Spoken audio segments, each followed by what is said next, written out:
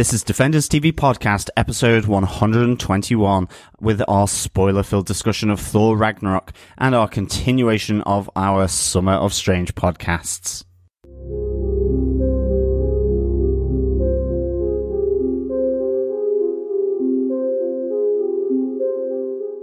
Welcome back, Defenders, to episode 121 of Defenders TV Podcast, where we are in spoilerific mood for our discussion of Thor Ragnarok, the third film from Thor, our God of Thunder. This is a podcast with 5 hours apart in 2 time zones, 4 countries, about a film that we watched in another country. This is truly international. I'm one of your hosts, John. Welcome back, fellow Defenders. I'm one of your other hosts, Derek. And rounding out the group, I'm Chris. Hi, Chris. Been a while since we've been recording on Defenders TV Podcast. How are you doing? Yeah. Winning. Very good. And how's New York? New York is great. Yes, I'm currently here for all of November. So a lot of our Punisher and this podcast will be filmed, as we said, multiple time zones. And jet lag sucks. I can imagine. Well, Basel is Hammerschwingen.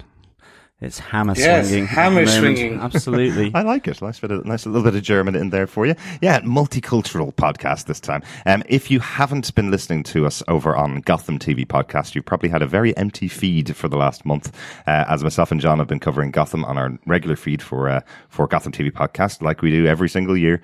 Join us over there. You'll get to hear some weekly episodes about an excellent TV show, as Gotham has become in season 4.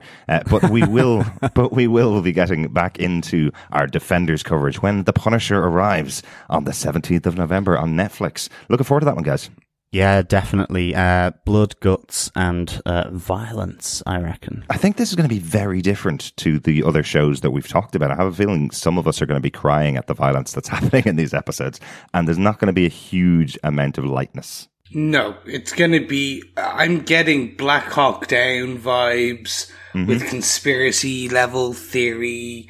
like craziness in there because we have Micro. Yeah. I'm getting this is going to be the most non-Marvel Netflix TV show to date. It's probably the best way I can put it. Yeah, I get the feeling this is going to be a Netflix show. This is going to be their type of darkness. Yeah, definitely. Must say, really looking forward to it. And of course, for The Punisher, as well as for any of our Defenders podcasts, you can head on over to our website at defenderstvpodcast.com and just go to the right-hand side to our subscribe menu, where you can decide to choose any Thor or Hulk podcast catcher, from Apple to Google Play to anything else in between. You can, of course, find us there on Defenders TV Podcast. And, of course, as we like to say now, please share the love, subscribe, react, rate, and leave a review. All the feedback we get is excellent stuff and good for us to take on board. And, of course, all our ers, and whatever else will be sponsored by Jeff Goldblum today, who has made a career out of that, despite us trying to always eradicate them from our podcast. Yeah, I know what you mean, John. Yeah, so thank you, Jeff Goldblum, who I absolutely loved in this film, of course. Yes. Jeff Goldblum playing Jeff Goldblum. And today on the podcast, we have Jeff Goldblum playing John, who's also playing Jeff Goldblum. Excellent. That's to explain away your future ums and ahs. Exactly. So, Derek, with all the ums and ahs out the way, what about some of the details on this movie? I presume most of the cast were from Home and Away, Neighbours, or Shortland Street. There were a fair few. But this is a first-time entrant to Marvel from Taika Waititi, who is a very small film director. Not anymore. He's going to be very big after this one. Yeah, he's directed two movies before, What We Do in the Shadows and Hunt for the Wilder People. Both comedies, both very different films. One about vampires who have been living in Australia for years, and their interaction with werewolves, which is very funny. Yeah, and apparently it's been looked to be made into a TV show as well. So that could be quite interesting. That could be very interesting. It's very Office-like, actually, but with vampires and werewolves. Exactly. I kind of get the feeling we'd probably have Noel Fielding starring in that. do you think? Oh, God, no. He also did The Wonderful Hunt for the Wilder People. If you haven't seen that film, that one I would highly recommend to anybody that liked this film. Definitely. I think it's one of those films you could watch with your entire family. It's a really, really good movie. Even though there's some quite difficult moments in it. It's quite a serious film in bits, but there's some very good humour in that film, starring Sam Neill as well, who we get a little guest appearance in this movie. Yes, another Jurassic Park alumni here in this movie with Jeff Goldblum and Sam Neill. Now that's what I call a pile of stars. I like it. I like it. Speaking of piles of people, this movie was written by 3 different writers.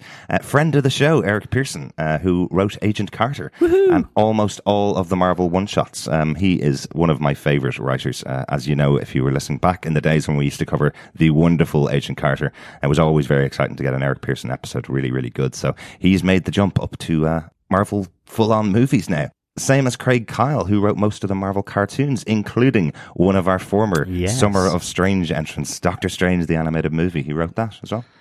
Absolutely. And rounding out the writing group... Yeah, it's Christopher Yost, who wrote Thor: The Dark World and has worked on most of the Marvel cartoons as well. So done loads of episodes of the Marvel cartoons. So these guys are steeped in the Marvel Comics side. Lots of the Marvel cartoons are direct translations of Marvel Comics, so they've got loads of that history. It's really interesting to see them all make the jump over into the films, with the guiding hand probably of Christopher Yost, who did Thor: The Dark World and worked with these characters specifically. So quite interesting.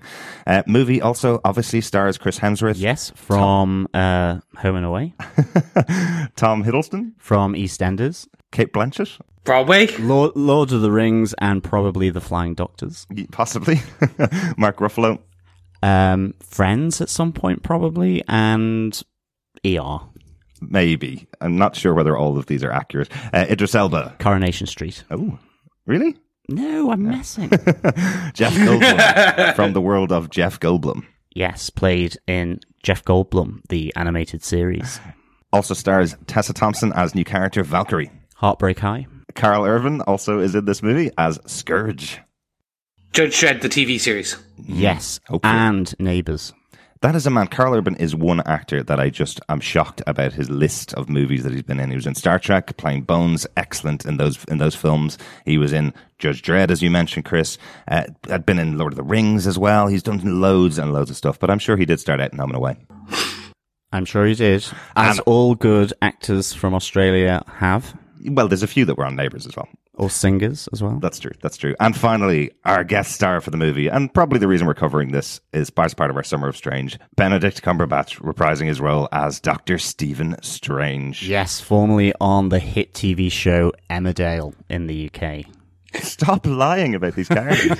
Formerly of Sherlock Holmes, I presume. Well, not formally. Okay, so this is really tenuous, listeners. Really sorry, fellow defenders, for this. We wanted to cover this movie. We've covered every single Marvel movie that's come out so far in the cinemas. We're connecting this one into Summer of Strange, obviously. It's very tenuous, in but fairness. Really, the reason for that is because we didn't cover Thor or Thor: The Dark World yet, so we can't have it as part of a Thor retrospective. No, and to be honest, it's moving into that gorgeous space world, realm world, dream world, and mystical world that the Marvel Universe is taking us to, away from the humdrum of civil wars and sort of evil Nazi-like organizations taking over the apparatus of state. We're moving into like complete balmy, crazy, kooky, where anything goes. The Steve Ditko universe, basically, essentially. Absolutely. It's awesome. Oh, and I can't complain. The one question I did have is, I'm wondering, with the 3 writers we had that we mentioned earlier, we have Christopher, we have Craig, and we have Eric. Do we think Christopher probably did the first draft after coming straight off Thor: The Dark World? Yeah, he probably drafted based on what he wanted to do. Then we had Craig came in with some additional, some of the probably Planet Hulk knowledge, the kind of over actual Thor Ragnarok comic book arc knowledge.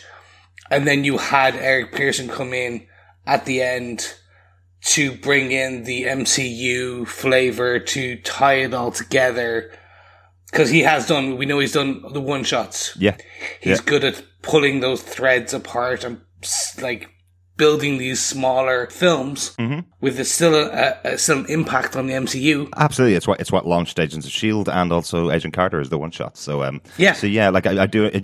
that's a really interesting idea. I know that Marvel now are kind of working in that TV style with their movies, where they have got a writer's room and these people will collaborate together. So I don't think any of them left the project during this process. You're probably right about Christopher Yost. I'm not too sure whether he was involved all the way through or whether this was started off as his draft for the next film and then got taken on by the other two writers. But Eric Pearson has got a very big pedigree in TV, so he does usually write his episodes alone. So I do know that from listening to kind of Hollywood Babylon and Kevin Smith's Fat Man and Batman, etc. Other podcasts around kind of nerdism, comic books, and more importantly, the actual Hollywood. There are other podcasts about nerdism other than ours? There is. I know, but I'm not going to say their names. Who would have thought? We're going to scrub them from the actual previous part of the podcast. Even if Christopher Yost had literally just wrote draft one, like as long as there's a certain percentage of the film that remains in the final film, he still needs to get writing credit. So it could be possible. And that's kind of the reason I was asking, because Thor: The Dark World, while financially didn't flop, it's still considered by many to be one of the weaker MCU films out there. I'd agree. Just based on the storyline, based on the cinematography, the characters, some of the questions it raised and didn't answer. Yeah. I'm not saying that I actually enjoyed Thor: Dark World. I watched it recently before watching Ragnarok. It's still good. Yeah. The characters of Tom Hiddleston and Chris Hemsworth still fantastic. I do miss Nat Portman. I'm putting that out there. And Kat Dennings. Future Meow wife Meow someday. is excellent. Kat Dennings Meow Meow was really good fun. She should have been in here somehow. All I'm saying, the comedy elements of this would have been amazing. Yeah, I agree. And the one big question I have actually after watching the film, and we'll get deep into this, I'm sure, but this really has the feel of a Taika Waititi film. If you watch his other two films, you really have that same sense of humor in the other films that he's made. And he doesn't get a writing credit in this film. That's one of the ones that I find really odd. I would be very surprised if a lot of the improvisation that happens throughout this film wasn't because of that director allowing the actors do their stuff. Yeah, I mean, this really is a stop and let's start again. I mean, this does feel absolutely a reboot of Thor as a character and of the world in which he inhabits. Yeah. Absolutely. Yeah. I think a required reboot because it was starting to get a law of diminishing returns, as they'd say in the business side of Disney, I'm sure. John, do you want to tell us what they gave us with your synopsis for Thor Ragnarok? Sure. After his adventures on Earth, Thor has broken out of the prison of Surtur, a giant being who wants to bring Ragnarok to Asgard and destroy his home. He returns to Asgard, and upon his arrival he finds that his brother Loki has replaced Odin as ruler of Asgard, sending their father to a retirement home on Earth. With the help of Dr. Stephen Strange, Loki and Thor locate their father back in his ancestral lands in Norway, only to find he doesn't want to return to the throne, and his time has passed. But he reveals to them that the next in line to the throne is their elder sister, the goddess of death, Hela. As Odin wisps on the ancestral winds, Hela's banishment is broken, and after destroying Meow Meow, she dispatches her brothers to the planet Skar and returns to Asgard to take her place on the throne. On Skar, a war planet ruled by the Grand Master, also known as Jeff Goldblum, Thor is forced to fight for his life in the arena. There he faces his toughest opponent, a fully powered Hulk. Hulk is happy on Skar as the people of the land love their champion. Thor must convince Hulk, Loki and his captor Valkyrie to join with him and return to Asgard to take back their homeland from Hela. To achieve this, they start an uprising against the Grand Master and battle their way back to Asgard and free the inhabitants of their home by using Surtur to complete the prophecy of Ragnarok and destroy their homeland. Leaving a destroyed Asgard on a ship carrying the remaining Asgardians, Thor takes his seat as the Allfather of Asgard as they search for a new planet to call home. But I suppose the first question quickly to ask is, do you think they actually find home, given that there's a huge lurking, massive spaceship that is kind of upon this teeny tiny little Asgardian shuttle. It would be interesting if they escape Ragnarok only to be blown out of the universe by Thanos' rage and anger. You are, of course, speaking about the post-credit scene. I am. Leaping back, yes. Right to the end of the film, John. Good man. Spoiled everything for everyone. I love it. But this is spoiler-filled. So if you haven't watched Thor Ragnarok, please head on over, watch it in 2, 3, or 4D. If you haven't watched Thor Ragnarok and listened through the synopsis there, we have ruined it for you, and I'm really sorry. Yeah, exactly. But yes, we'll probably get into the after effects of what happens after this movie a little bit later. But as always, we cover the films with our top 5 points. And I think with our first point, we go to the passing of their father, Odin. Mm-hmm. Thor and Loki then have to take on their sister Hela in a battle for the throne of Asgard, which plays out fairly sporadically, actually, where obviously Thor and Loki have been banished to Skar, but then Hela heads on back to Asgard, where really she's not welcomed with open arms by any stretch of the imagination. Like she's been banished by Odin, who's put a really powerful spell upon her to banish her to the nether regions of the universe somewhere. Mm-hmm. So I had some problems about how they handled the Odin storyline here. Okay. And it's not problems. It's just more. Well. First of all, the glaringly obvious CGI during the passing of Odin is something we need to discuss. Definitely. And let's get to that now. So originally this was filmed in New York City, where Hela appears. Well, so first Odin dies. They find him in the Shady Acres, which is the exact same name of the retirement community that Stan Marsh's father or grandfather lives in South Park, by the way. Nice nod. I like it. So they get him there. They bring him.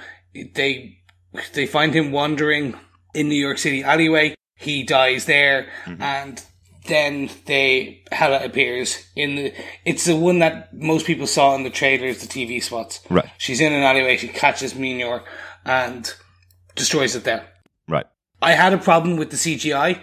So Taika had said that the reason he did this in post-production was the sights and sounds of New York City took away from the poignant moment of the passing of their father.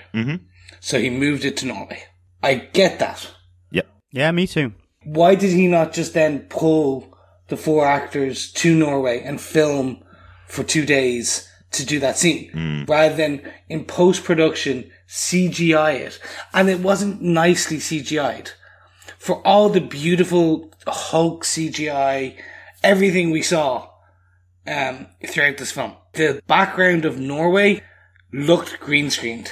It's amazing how much it takes away from the scene to me. And I don't like starting the movie on a negative note. I don't like starting the review on the negative note, but it absolutely stood out. I kept questioning myself. We watched it in 2D. It wasn't 3D or IMAX or anything like that. We watched it in regular 2D screen, and I was looking at this scene going, why did they put these guys in a green screen room and then stick it over a CGI version of Norway? Why didn't they just go to Norway? It's not that difficult. But then again, they did film a lot of this in different countries, and maybe just Norway wasn't on the schedule. Like, I do understand that, but it does look so bad. And if it does look that bad, you certainly don't have your main character, Odin, stretch his hands out and go, look at the beauty of this wonderful environment. You don't call it out. Yeah, exactly. Yeah. I mean, it was kind of, I agree with you, Chris. It was a really nice idea, and I would definitely be in agreement with it. You know, this idea of bringing it back onto Earth, to Scandinavia, to Norway, to that kind of ancestral, poignant home of Odin and his forebearers and so on. But yeah, it looked like a cheap cosmetic advert going on behind. Or I was thinking Scottish Widows. Yeah, like the colour palette actually reminded me slightly of Big Fish, which was, you know, with Ewan McGregor and so on.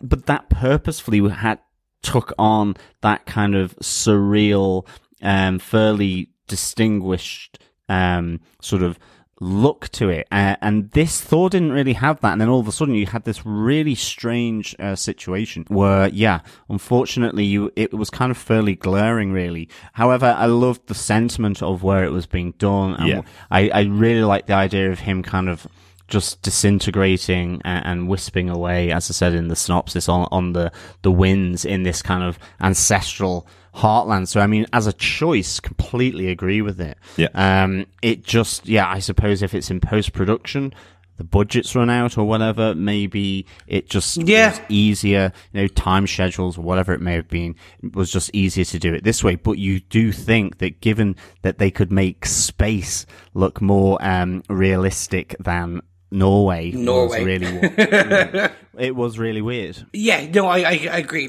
Like Derek, I don't like starting a podcast with a negative. I just wanted to get the glaring one that I've heard from everyone out of the way. Because, as John said, the passing was beautiful. Like, it was a poignant piece where you had two estranged brothers that have tried to kill each other a fair few times. Oh, yeah. Come together and kind of find their father. We still got some beautiful comedic scenes in between, like while they were on the search for Odin, and then the end when we first seen Hela. Like, that was just a fantastic. By the way, Cate Blanchett is just amazing in this. I don't care. I've heard some people say that she chewed the scene.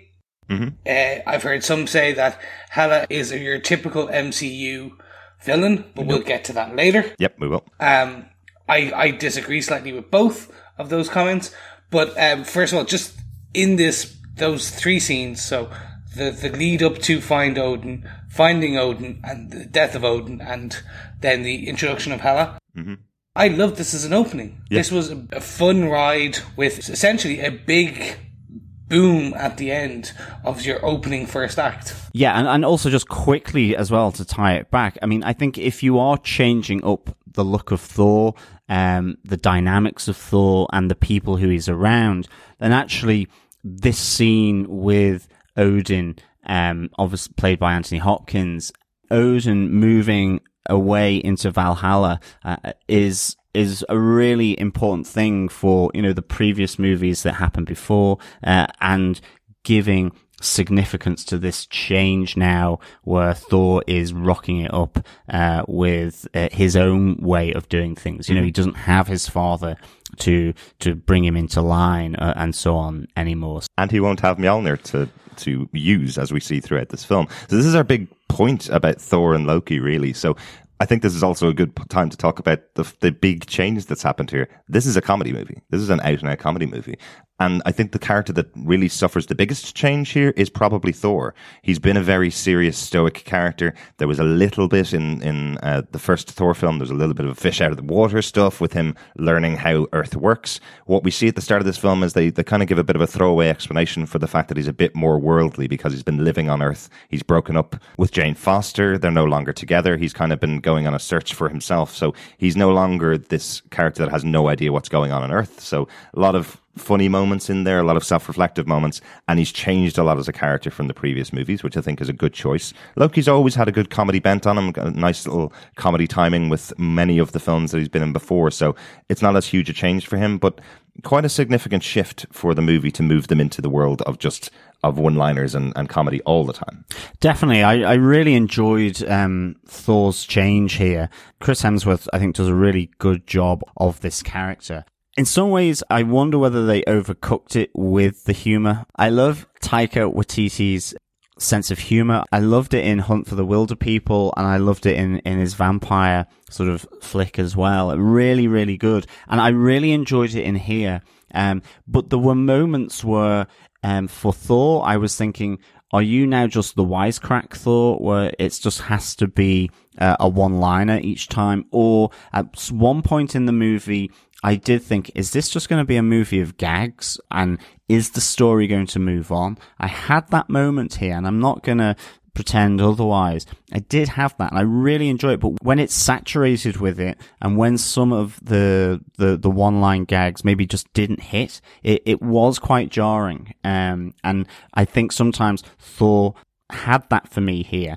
But nonetheless, I really enjoyed how he's been rebooted here. I really like the fact that he came back with Loki, that they were able to kind of sort through their previous brotherly sort of fights. I really like that. And of course, he gets a haircut as well.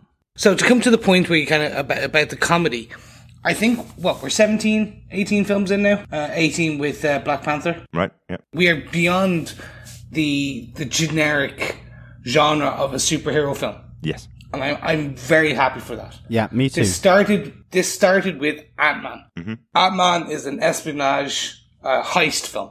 That's what Ant-Man is. It's a heist film with a superhero element to it. This is a buddy cop comedy with a superhero element to it and a setting.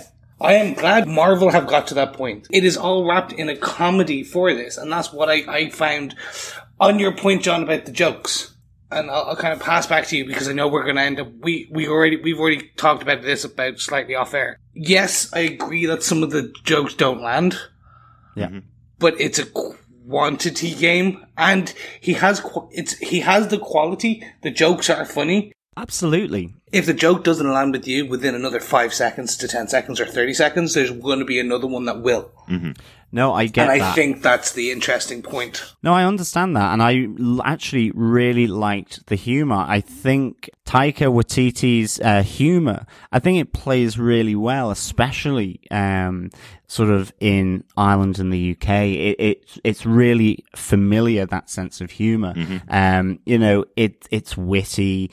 It's a bit on the nose. It's a bit dangerous as well. It's pushing the envelope for Marvel. I really enjoyed that. I think, though, there was a moment where I actually got saturated with the joke. That's all I meant. Not that they didn't necessarily play, although I think there were a few maybe that didn't necessarily hit the mark for me. But it's more that it was every scene seemed to have Thor doing a gag, having to do a gag. Yeah. And it became less about the comedy and more like, is this how he speaks now in gags? Mm-hmm. That's not how anyone speaks, let alone the God of Thunder. And certainly when I think the really great thing about this movie for me with regards to the central character Thor was that, his Mjolnir, Meow Meow has been the thing that has defined him. That he's the only one that can pick it, throw it, spin it, fly it, whatever. And here it's, you're more than Meow Meow. You are, the God of Thunder. And I absolutely adored, him taking up the power of thunder and it reflecting in his eyes. I just thought that was so cool. Really good. And that to me was when I was like going, this is a Thor movie. This is the God of Thunder. And that's the thing. I think it was that contrast between those two elements that just kind of undermined it for me, but not in a bad way. It didn't undermine the film for me. It didn't undermine Thor the character, but I was just glad he brought it back to that really meaningful meatiness where he is summoning the power of thunder and lightning as his character does. And I thought the image of his eyes glowing this bright hot white was just fantastic. I absolutely love that. That's a true comic book Thor image, that moment. Yeah, definitely. As he gets the lightning and the power into his body. It's very cool. One slight correction. You kept saying eyes. Don't you mean eye? Eventually. Well, eventually eye, yes. Well, that's true. And that's the other thing, yeah. Getting one of his eyeballs whipped out by Hela. Yeah. Derek, we haven't heard much from you on this. What's your view on the comedy? What's your view on the kind of evolution of Thor? One of the things that I think I've said before about Taika Waititi's previous films is that I do think there's a level of comedy in his films that feels like it needs another pass by another comedy writer to take out some of the gags that don't work, to massage the comedy a little bit more. There's some elements within What We Do in the Shadows that have you rolling on the floor laughing, and then it's another half an hour before another gag hits, while every character's trying. I think what makes this film different to the other Marvel films, if you look at this in comparison to probably the closest in kind, which is Guardians of the Galaxy Volume 2. Yep. That's the other comedy film they've done so far, but not every character in the movie is playing it as a comedy. Whereas this film does feel like every single character you come across is given their comedy moment. Valkyrie's storyline is actually quite a serious storyline, yet she has to have comedy moments throughout the film as well. It feels like he's unwilling to give characters really serious moments. He has to give them comedy moments all the time. And while that's great, and there are some moments that really make me laugh out loud when I even thinking back on them, really good moments, there's some of the characters that could have done with having some more serious lines and more serious moments. So I think he was the right choice to reboot the franchise and do something brand new with Thor. I do think it needed a little bit more work to get it to a proper comedy movie, but not really the fault of the cast and not really the fault of the director. I just think it needed a little bit of an extra pass to make it a 5-star film. Yeah, I mean, we're talking about the dialogue scenes and so on, but I mean, TW didn't actually write this. Just to let you know, I have had so many problems trying to pronounce Taika Waititi's name, so I'm going to abbreviate it to TW. Just call him Taika. It's really simple. Taika. So that's kind of the hero story, what's happening with Thor and Loki as their father passes away, and now they have to have battle on their hands for the throne of Asgard, something that Loki got pretty easily by just replacing Odin and sticking him into a retirement home. Let's go on to the villains of the film. Yeah, so there's 2 villains in this movie, but both have very different plans. These aren't 2 villains that are doing things together and working together for a common goal. We have Hela, obviously, played by Cate Blanchett, and we have the Grand Master, played by Jeff Goldblum, both on different planets, no combination between the 2. What did you think of Hela, first off? For myself here, I love the character. With the MCU, there is a slight issue, some might say, around one-dimensional villains in the films. And that is fine. I can see a lot of the naysayers' points. I understand where they're coming from. People are saying this about Hela, and I'm actually disagreeing so far on this one. Really? Hela is actually a daughter scorned. Absolutely. That is the character. She sat at this right-hand side of Odin for her whole life. She was his main commander. We find that Odin actually conquered the 7 kingdoms. Yeah. Didn't actually bring peace. He conquered them with a massive war. And she was there as his main commander. She forged along. She was his greatest weapon. Yeah.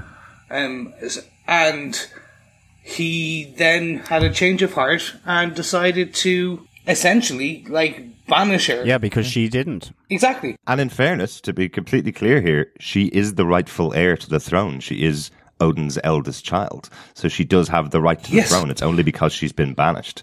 So it is that he took away that right from her and banished her. So she is the rightful heir to the throne. Absolutely. I actually really thought the whole scenes where she's taking down the mural that has been put over the previous mural of their sort of crushing victories in the other realms. Mm-hmm. I thought that was really, really cool. I thought that was because it actually makes you question Odin. Okay, he looked and felt benevolent, but ultimately he was exactly the same as Hela. Yeah, he was a conqueror, and she never lost that, whereas he felt he had to take a different turn, and because she didn't, she was banished. You know, it was kind of like Alexander the Great or something suddenly going, right, I'm not going to go any further, and effectively banishing all his generals who helped him get that far. Yeah. So she, as you say, Chris, absolutely a woman scorned. And I think with them changing up Thor, this removal of that sort of mural on the ceiling,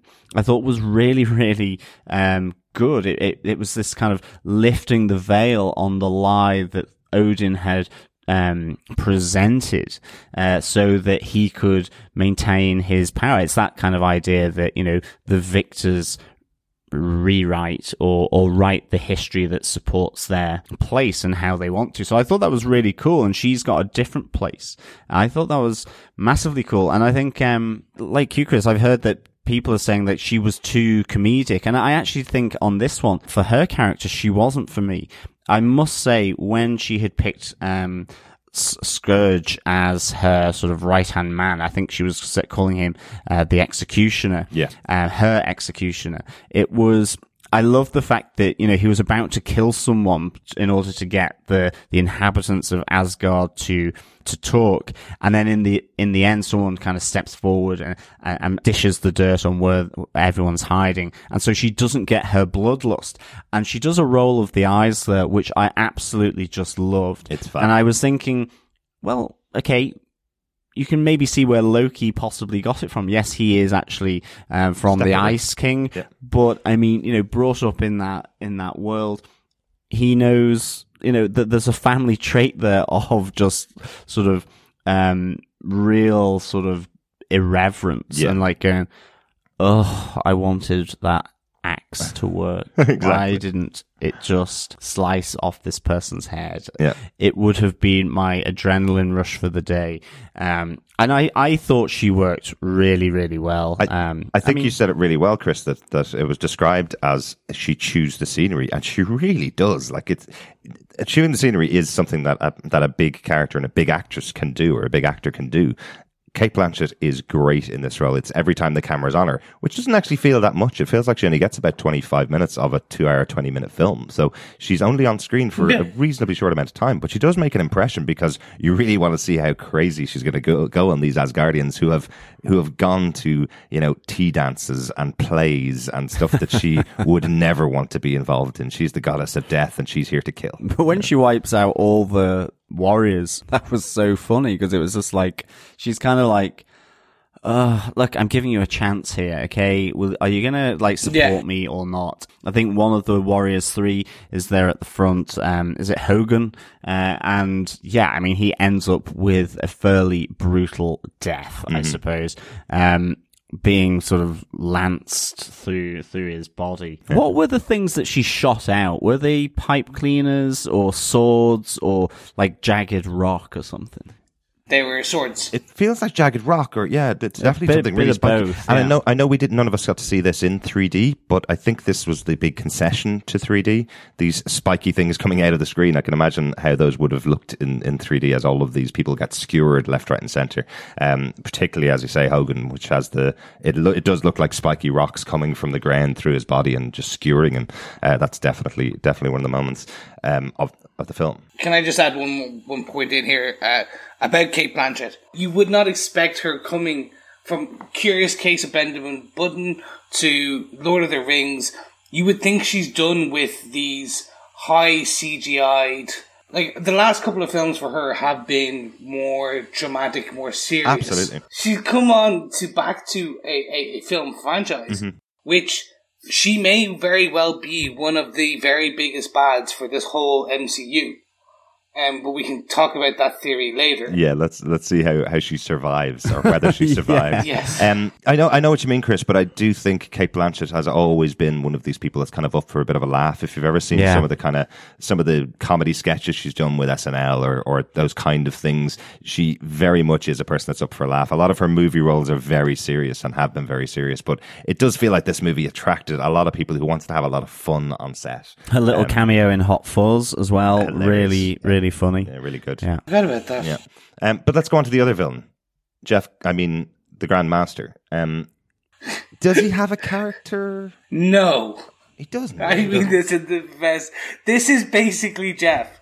This is the Jeff we know and love. Absolutely. Just changed into a character. Yeah, it's if Jeff Goldblum got the Hulk treatment and got jettisoned into space and landed on a planet. This is the planet he'd set up, isn't it? One that he controls and is at the center of. And I don't mean any disrespect to Jeff Goldblum. I've loved him in all of his films. This is just a great Jeff Goldblum performance, is what I mean, really. Even the reboot of Independence Day. I've never seen the reboot. Well, the sequel. All the films you've seen. All the films I've seen, yes. Clarify, yeah. I suppose at least he didn't bring the jazz piano to Scar. I think you'll find there is a scene where he's standing behind the piano with his band playing a song. He also has his birthday song, which he sings as well. So he definitely did bring the jazz piano to Scar as well. What a shame. Yeah, I mean, I love Jeff Goldblum, and I have to say, I loved him as the Grandmaster. I love him in this. I love his sidekick Topaz. I think their interaction together, where again she just looks like the suffering second in command and sidekick and helper to this kind of slightly bumbling fool who's also a bit psychotic with his melting stick. I really, really enjoyed him in this movie so much. I thought he brought that little bit of Jeff Goldblum, je ne sais quoi, to the proceedings. I loved it when Thor was brought in and he was kind of magnetized down on the chair. And you've just got Jeff Goldblum there, rubbing his fingers, doing his ums and ahs, and with the sidekick, with Topaz, really, it was just a really, really cool interaction. It felt so good. And you kind of got the sense underneath as well, certainly from the arena scenes, that he was also a bit psychotic. Oh, yeah. A bit unhinged and a bit crazy. And it just played really well for me. I have to say, I really liked him in this. Like, what does he call his slaves? Oh, no, they're not slaves. They're fighters with a job, isn't it? Just like, I do like him, but just to show that the movie even treats him like his character doesn't even have an arc. The end of the revolution that is kicked off by Thor and Hulk and Valkyrie when they leave, and the rest of the characters, when they leave, the end of that revolution is held over for a post-credit scene.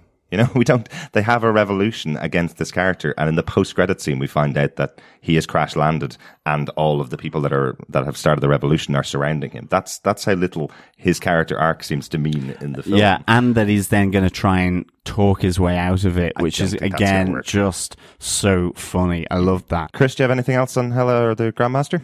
Just looking at the Grandmaster himself, I agree with you guys. I kind of love him. I love the chops that he brings. A nice Easter egg is that people may notice that the slightly blue painted lip looks like another character we may have seen across the MCU already. Mm-hmm. Yes, indeed, the Collector and Grandmaster are siblings in this universe, and actually beyond that, they are Elders of the Universe, which have been these galactic mystical band of 6 immortal beings who are constantly playing games with each other, trying to one-up each other, to the point where in some of the comic books, each of them have Infinity Stones for a while, and they use them to fight each other. Interesting. I do not think this is the end of Jeff at all. Yeah, he could talk himself out of any situation. Definitely. Yeah, I want to see him with Benicio del Toro. Can you imagine the two of them just trying to talk to each other? Oh, that would be fantastic. The scene would take 30 minutes.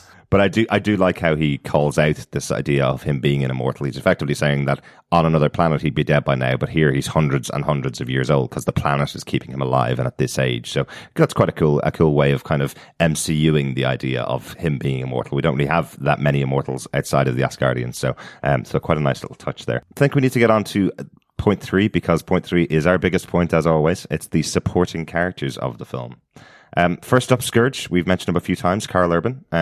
Scourge is quite a significant character in this and goes through a good arc, actually. Yeah. He starts off as kind of taking care of the position that has been vacated by Heimdall. He's in control of the Rainbow Bridge, which is the place where people are transported back and forth. To the Bifrost. To the Bifrost, exactly. And then as Hela arrives and slaughters everybody around her, he kind of kowtows to her and joins her side of the gang because he feels like he's never been given the chance in the Asgardian race to make a mark, and his mark is going to be to, well, kill them all. Yeah, but the thing I really like about how Karl Urban plays this is that even though he's, as you say, he's never been given the chance, and here is Hela giving him that chance, when it comes to actually killing, like when he's there with the axe about, trying to threaten the Asgardians to give up the secret of where Heimdall and the Resistance are, he's reluctant to swing the axe. Yeah. Like, he really doesn't want to do this. And I really love that sense where he feels Hela's gaze on him, but he's stood in front of a gang of, and a crowd of Asgardians. And he's really just absolutely relieved then when someone comes racing forward to reveal where Heimdall and the Resistance are. Yeah. And I really liked how he played that. I love his machine guns. At the end, his hero moment, I just thought was really, really cool. As he gets Des and Troy out, yeah. Yeah, and what was the joke at the start where he goes, I got these in Texas, where guns are a big thing. So a nice little sort of rude joke there, you know, which I thought was good. And I liked how his 2 machine guns were there in the credits in the animation for his character when he came up. I just thought it's a nice little touch there, I thought, with Karl Urban. Yeah, they played this role really well. Really, really enjoyed him in the movie.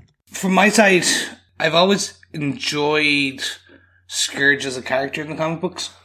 And this has kind of brought him to life a bit for me. Mm-hmm. He was created way back in like 1964 when I think it was like Jack Kirby and Stan Lee did Journey into Mystery 103, I believe. He didn't really come into his own. Again, similar to Hela, who actually Hela was first introduced in the Journey into Mystery 102. Right. Literally just the issue before. One issue before, right. And she's always had that crazy headdress, by the way. But he was introduced one after. There was some kind of connection there. But again, like both characters, it wasn't until Walt Simonson took over Thor 1 that really did we get to see anything interesting done with these two characters. Right. So, interestingly enough, Walt Simonson did the Scourge holding the 2 M16s. Mm-hmm. Yeah. He did that in Thor 362 as well. Right. He originally had hammers. He was very Asgardian, yada, yada, yada. It was ever since then, he's always had this, like, some form of gun, be it M16 or a big Gatling gun or something like that. Right. Karl Urban brought this character to life. It's very And I Definitely. really mean that in the best possible way. Yeah. He's a supporting character. He's there meant for 1 or 2 jokes. He's there as a plot device. And a janitor. And a janitor. Yes, correct. When you're a supporting character, you have 2 ways of going down the route. You can either just be there, be very forgettable, and no one will talk about your character or this character or this part of your acting career ever again. Or you as an actor can kind of really jump into this as a supporting character. You really play it well. You deliver the lines. And that's what Karl Urban did. Just make it his own, yeah, absolutely. He really did. He did this with a different role, such as Judge Dredd. And now he's done it with Scourge. Like, he very much is this guy who just wants fame. He just wants accolade. And because of that, he falls in with Hela. Yeah. And becomes her executioner. And then he has the redemption. Yeah, and then he shows that conflict really well. Absolutely. Yes. And speaking of characters that jump in and make a role their own, Tessa Thompson as Valkyrie in this film is fabulous. I love this other female lead. I think she's really, really good. She is never called Valkyrie in this. She is the last of the Valkyries. That's correct. Yes. She's just been referred to as Valkyrie in some of the PR material. Promotional. The character doesn't actually get a name in the film. They just kind of call her out as being a member of the Valkyries in the past. So, yep, I'm going to call her Valkyrie. She referred to Scrapper 142. Right. Which is because Valkyrie in her previous form, not the rebooted version, was first shown in The Incredible Hulk 142. I like it. Yeah. So, but she's not. She will become Valkyrie. She is going to become Valkyrie. But in some of the international promotional stuff, she's called Valkyrie, but not directly in the film. Just had to get that out there because that was just a point. Well, we are an international podcast covering 2 time zones and watching the film in a third. So, yeah. But she is brilliant here. I love her interaction with Hulk. I love her interaction with Thor. The fact that she doesn't want to go back and save her homeland of Asgard, given that she used to be one of the main protectors for the planet. I love how she plays it. I love her being hard drinking. I love how she watches the fight as she flies her ship up above the fight, unlike anybody else on the planet of Scar, and just sits there drinking the whole way through while she's watching these people get killed and fight each other. So I like how she's carved out her own life and her own character, and isn't just a love interest in here. You know, she seems like she has her own character arc, and she will be the one, like most heroes' journeys, as you spoke about earlier on, Chris. She is the one that is a fallen hero and will come back into their own. Yeah, I think the interesting thing with this is this character. We'll call her Valkyrie for the MCU, okay? The MCU Valkyrie is not the Valkyrie of the comic books. That is Brunhilde. She is a blonde. We actually see her in the Hela flashback. Mm-hmm. Tessa Thompson climbs over her, or this female character who we assume, we can make assumption that this is supposed to be Brunhilde, the original Valkyrie. This Tessa Thompson Valkyrie, I really like, because there's nothing better than a broken hero. Yeah. And I don't mean that in a very sadistic way. I mean it, she doubts herself. She has this redemption arc in the beginning of this film, at the end of this film. We see her, the interplaying relationship between the two broken characters of herself and Thor, and actually even better, her relationship with Hulk is fantastic. She is a warrior. Yeah. She's one of the warriors. Definitely. She is the Valkyrie. Yet she's not the Valkyrie. True. She is now the MCU Valkyrie. But she was one of the Valkyries. The Valkyries were supposed to bring the fallen dead to Valhalla. That's where the Valkyries in Norse mythology came from.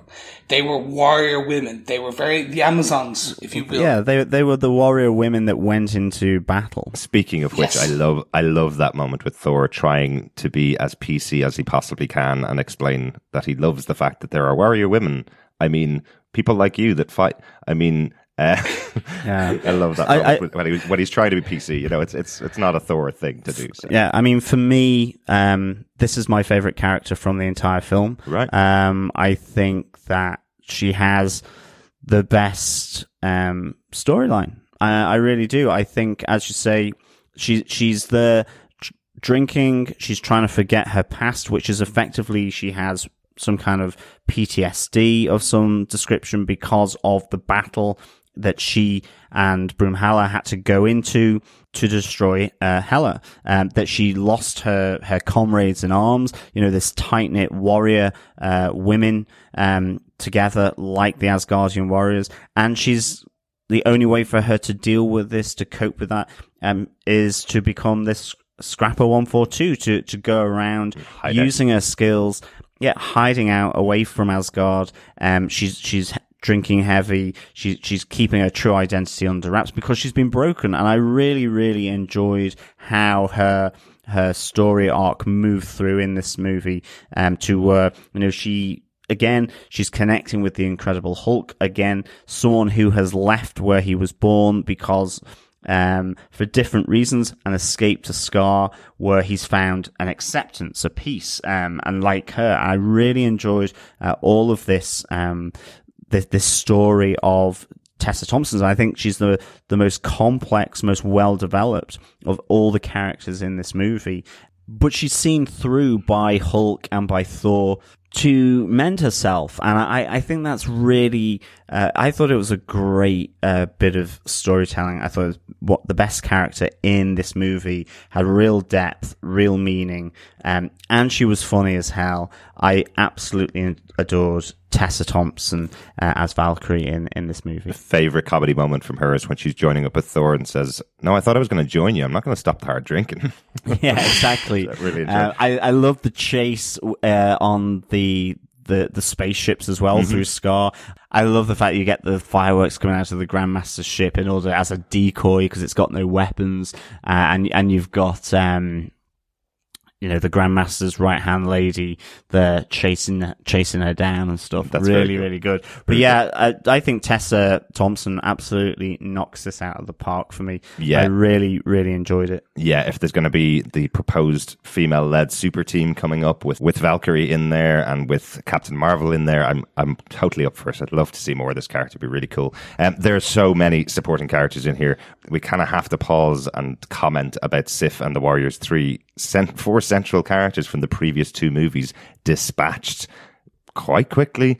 I can't believe they even got them in the costumes to dispatch them. Some of them were gone so quick. We had Volstagg and Fandral, who were very central parts of some of the previous movies, both getting taken out instantly with knives through the chest as Hela arrives in Asgard. For me, I honestly was expecting something like Doctor Strange to use the Time Stone and reverse that, because they were taken out so fast and were so important to the previous movies. At least Hogun got a moment where backed by the army of Asgard, he gets to take the fight to Hela, and she shows how powerful she is. Like, at least there's one moment of heroism from him, but the other two are just killed almost off screen. probably like Yep. Sif, who we don't even get a moment with. Yeah. You know, like And we don't even get a mention. there's not even a mention except for the opening play, which we'll talk about later on in our notes. But there is a reference to the fact that Sif is part of the Warriors 3. She's the leader of the Warriors 3 in the opening play at the beginning of the film. And then to not even have the character in the rest of the film just made no sense. I think this was really rough treatment of these characters in this movie.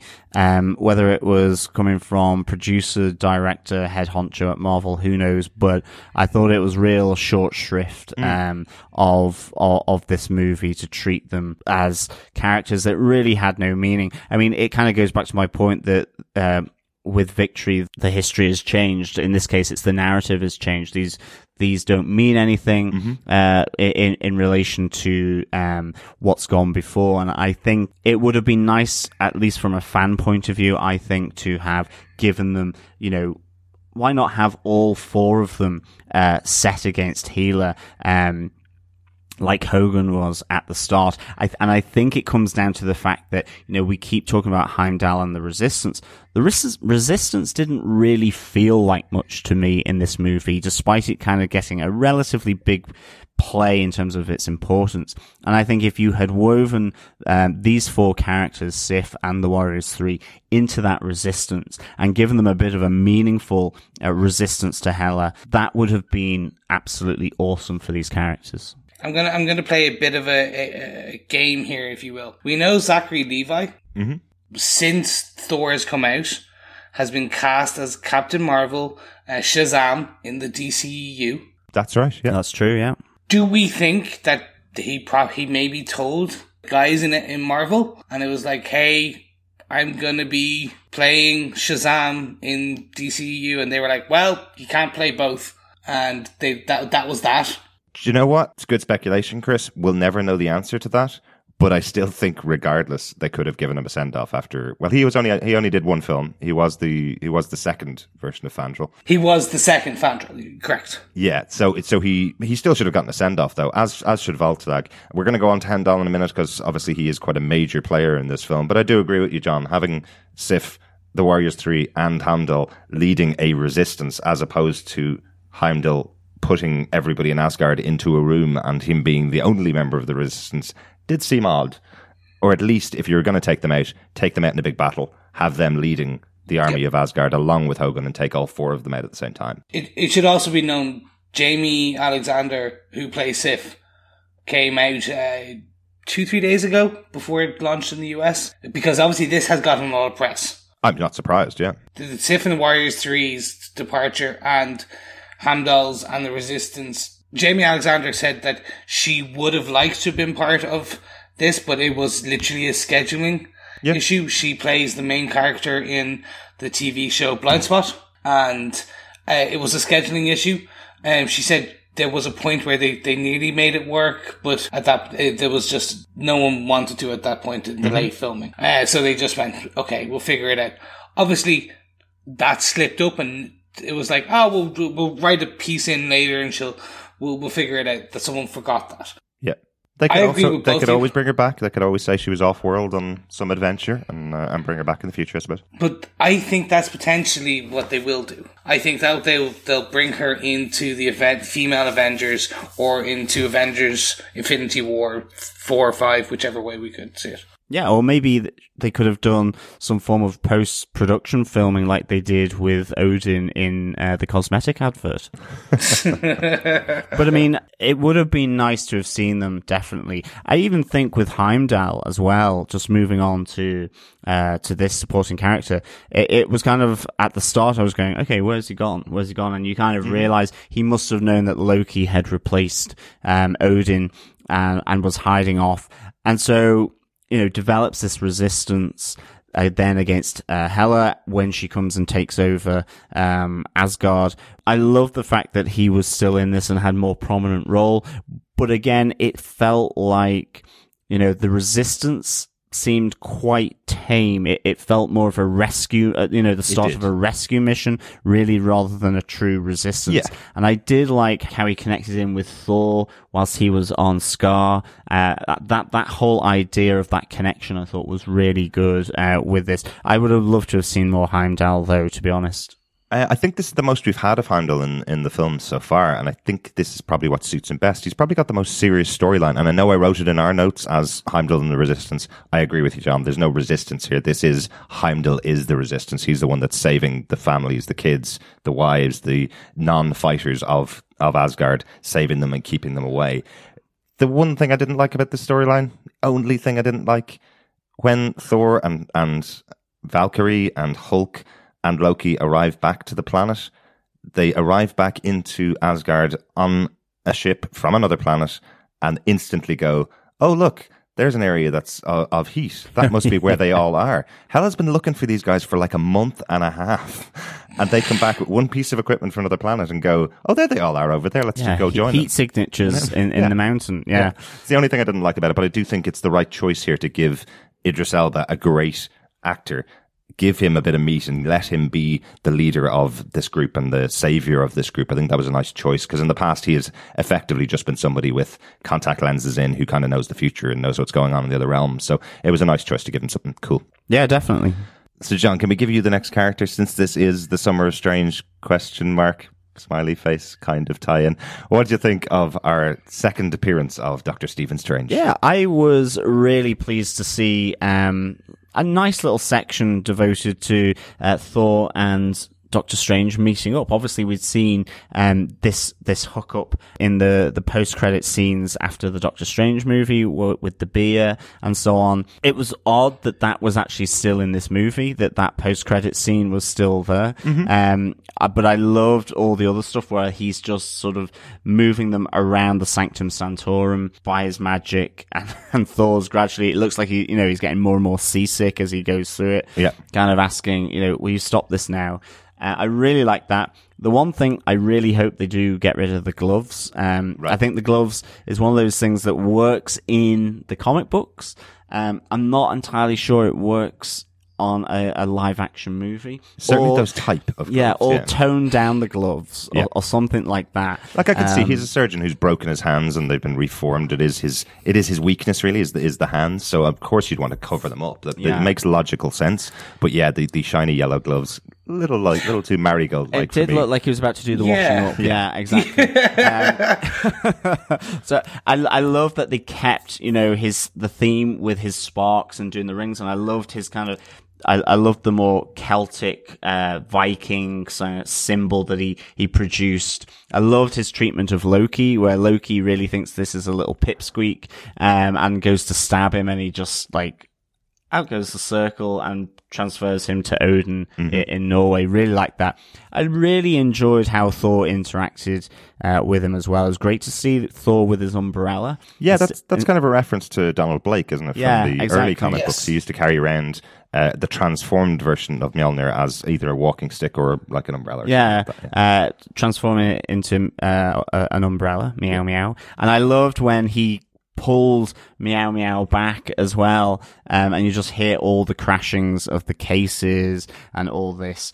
I thought it was a nice treatment of having a relatively serious Doctor Strange with Thor's new comedic self, and how that played off. I thought it was a nice little touch. But it did feel like Benedict was going much more comedic than he did in the Doctor Strange film. He had some comedy moments, but in this he felt much more comedic. He did feel like he fit into this world. Oh, definitely, yeah. So it was good to see him involved in this movie for me. Again, obviously, I'm looking forward to Doctor Strange, the movie number 2. So to see him, integrating into the wider MCU, actually having this part, which of course kind of makes sense. I kind of thought that he would either get introduced through the Thor movies, actually, originally, with the realms and all this kind of thing, or even with Ant-Man. So it felt a decent connection for me to have these two characters hooking up to try and work out and find where Odin is. And really, Stephen Strange's motivation here is because Loki's come back on Earth, and he's deemed to be a class 1 a-hole who has to be controlled, and Earth has to be protected from. I did like the gag of Thor going, "Oh, we have magicians in the universe yet? when his brother is the god of mischief. You know, he's always been a bit of a sorcerer. So these two characters in the comic books, they have quite an interesting history going on, quite an interesting storyline going on between Loki and Stephen Strange at the moment in the comic books. So looking forward to reading more of that. Some of you'll know what I mean by that. Indeed. Chris, do you think we've covered that enough to call that part of our Summer of Strange series? Yeah, that's enough. I think so. I do think. My one agreement with you guys is the marigold gloves. Like, I'm hoping when Strange turns up in Avengers, they update his look a bit more. Mm-hmm. Like, they bring it a bit more Sorcerer Supreme 2017. Yeah. Kind of, like, he can still wear a suit with yellow driving gloves. Kind of like...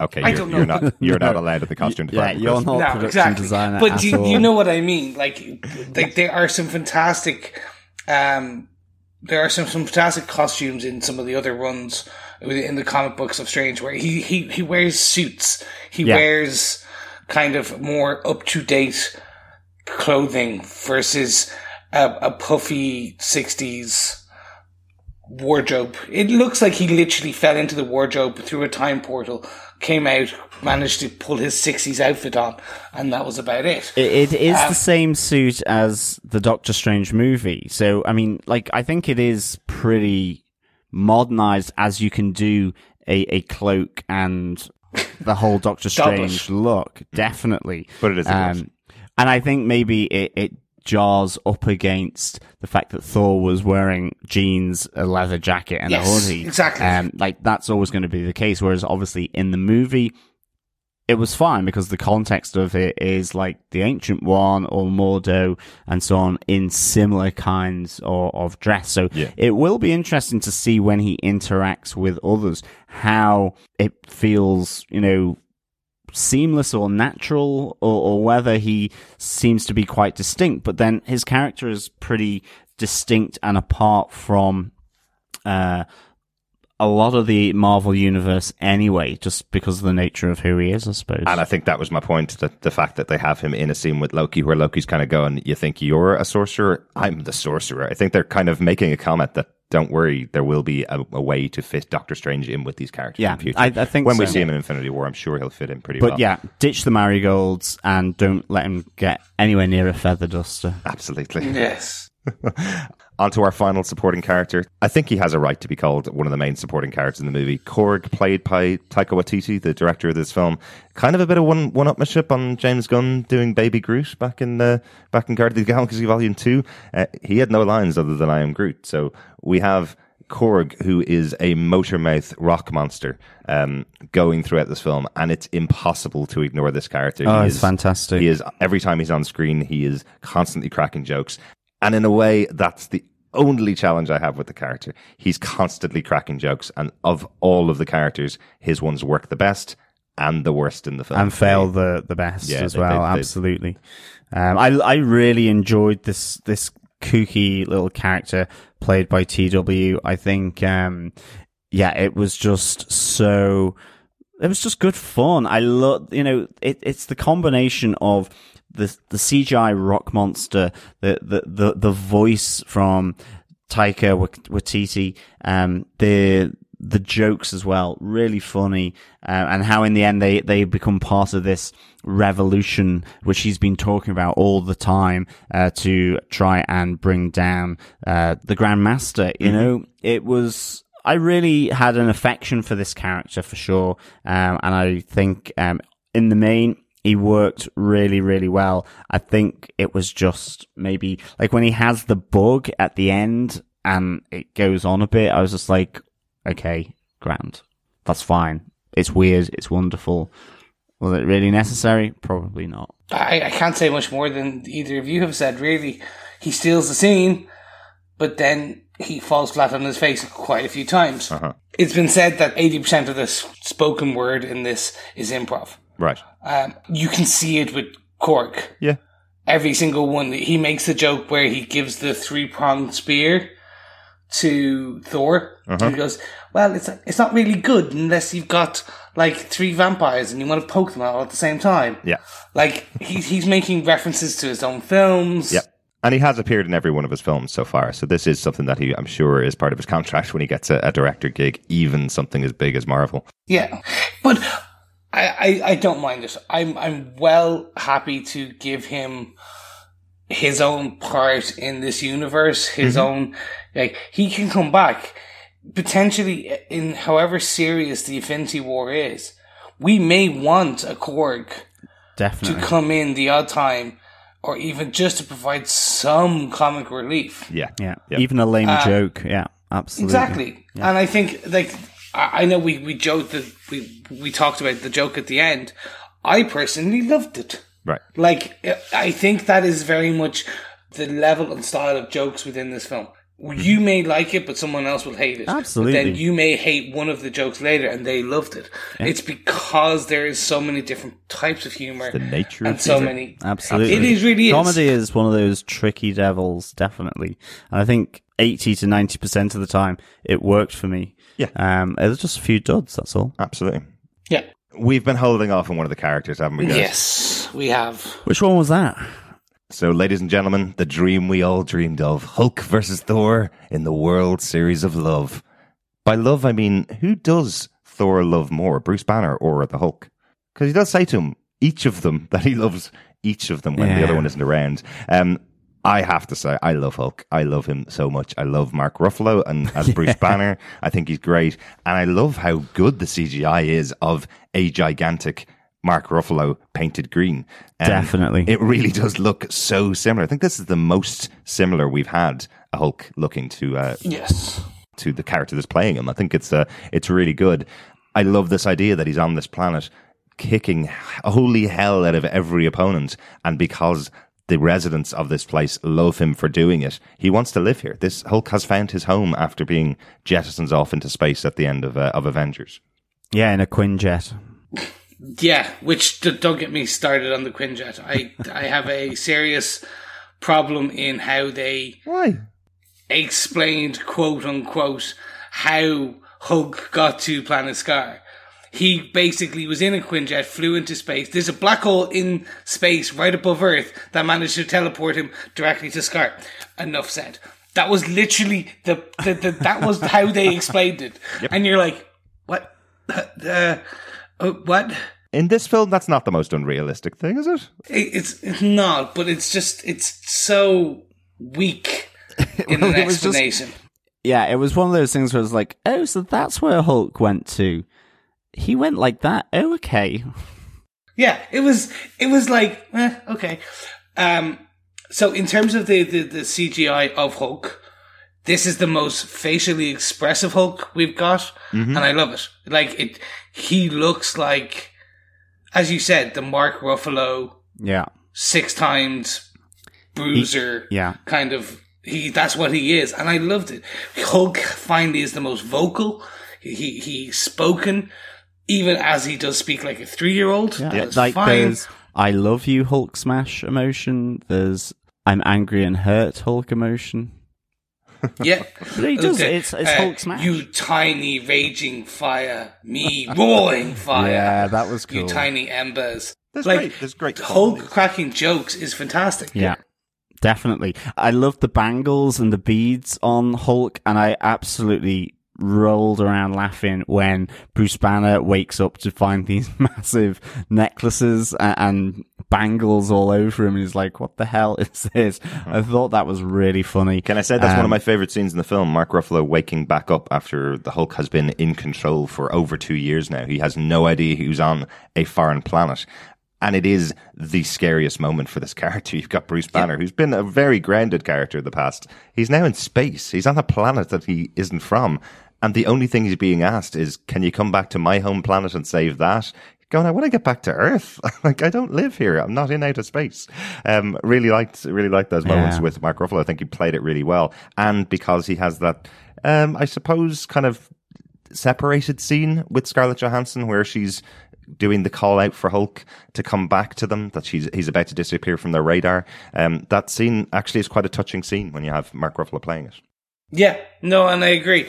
In terms of the beads, that's very much a callback to the comic books. Yeah. I was always wondering how they would play Planet Hulk, in which the Illuminati in the comic books which is a cabal of the Black Bolt and Namor and Professor Xavier, and there's a lot more there. And Doctor Strange, don't forget. And Doctor Strange, excuse me.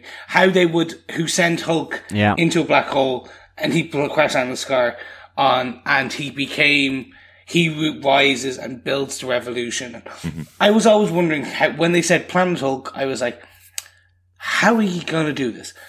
I am beautifully surprised that this pulled off beautifully.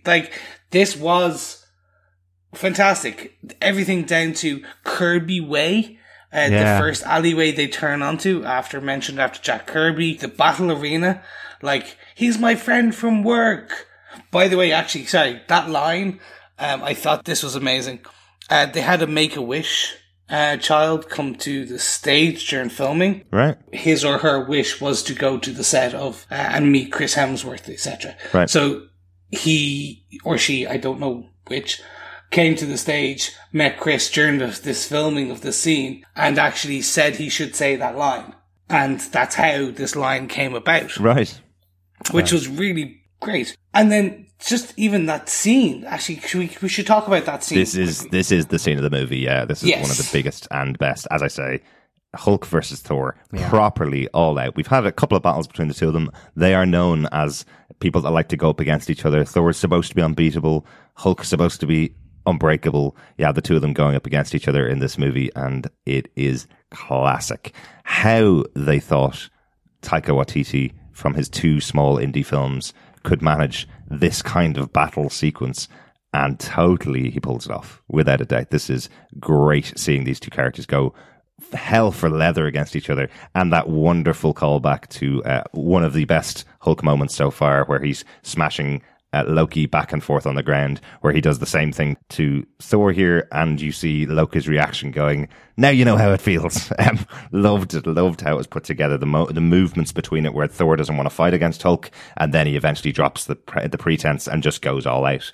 Really, really cool. Definitely, yeah. I loved everything about this fight scene. From the seconds where we thought it was not going to be a fight scene anymore, where it was oh my god, Thor won, holy god, to that, it's oh, no, there you go. Yeah. The Hulk beat the shit out of him. But did he lose, or was his power just taken away by the Grandmaster to allow Hulk to beat him, which is what I think happened. So once again, we don't have a clear winner here, even though Tony Stark does refer to Hulk as the strongest of the Avengers. I think there's still another battle to be had between these two. Yeah, and we get Thor being referred to as Point Break. Yeah. Just brilliant.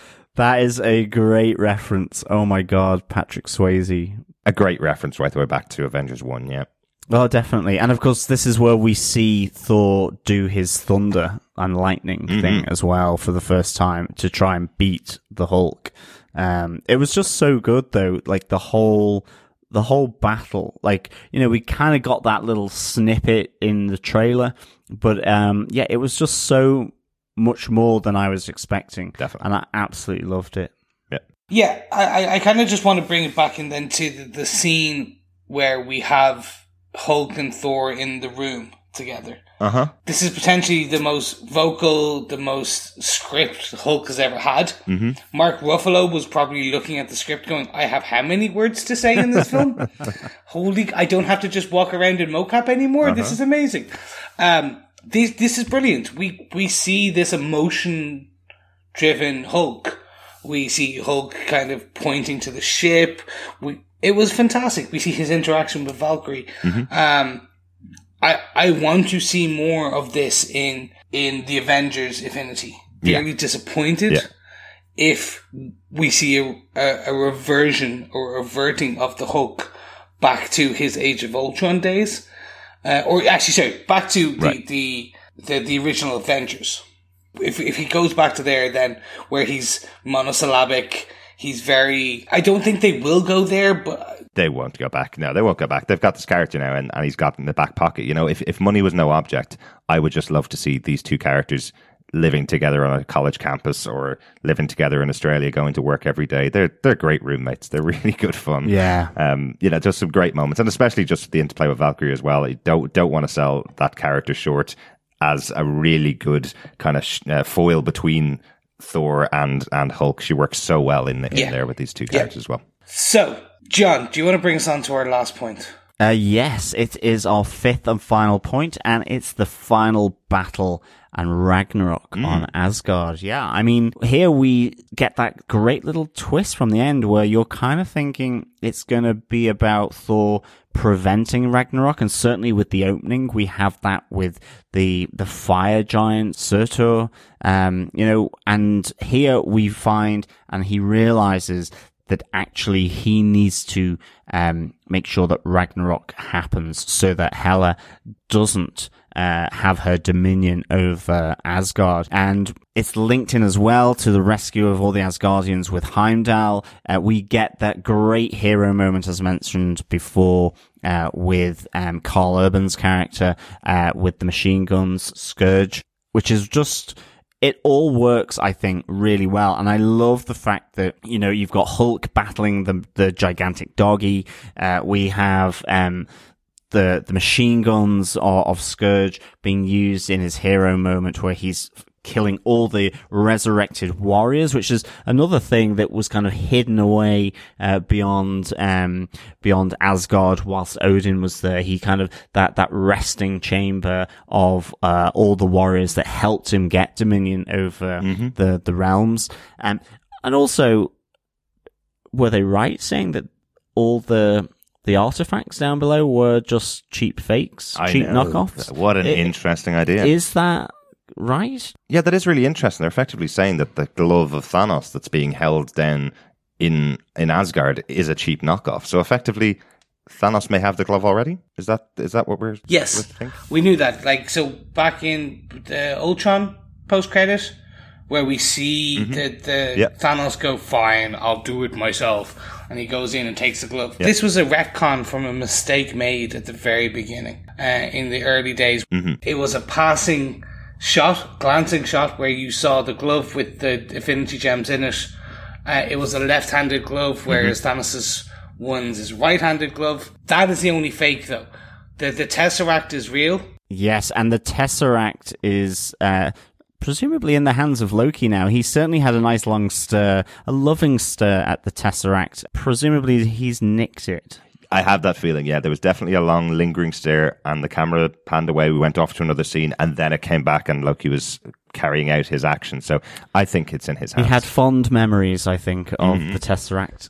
He almost got world domination. Gave him a lot of power. During the San Diego Comic-Con trailer for Infinity War, in that trailer, which hasn't been released to the public yet, Loki has the Tesseract. He is shown to be giving it to someone. We do know that, yes, he stole it. But smart of them to put that in the movie so that we know that he could get it. That's definitely cool. Overall, the final battle itself, I think, was a really good battle. I think we mentioned this back in Doctor Strange. We mentioned it back in Homecoming. Marvel are definitely taking on board this idea that it's not about a battle to save a city anymore. They did that for 15 movies. Now every single film since that criticism started to come in has been about something different. So in Doctor Strange, it was about reversing time to recreate a city. In Homecoming, it wasn't anything about the destruction of New York. It was just Peter versus Vulture. And in this one, it's about we need to destroy this land to save our people. So I like this. I like that it's the hero destroying his own land to save sacrifice. the people. Exactly. It's something different. Yeah, it definitely. And it works really well. It's that little twist at the end of the movie where you ultimately think that they're trying to prevent Ragnarok. And it connects into Surtur as well, which is... I just think it works really well here. Plus, trying to get all the Asgardians off, even though they may all perish at the hands of Thanos and his big overcompensating spaceship.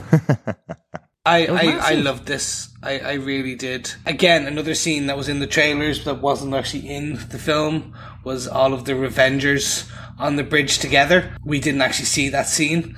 Hulk, we did see Loki and Valkyrie and Thor stare down Hela, but Hulk was off fighting the dog at this point, so it was another CGI but anyway, the lesser of evils when it comes to editing for trailers. The end fight was fantastic. Really good. I loved Thor losing the eye, becoming Odin's son. Yeah. The character he has been in a lot of the comic books, this unworthy Thor, but becoming worthy again.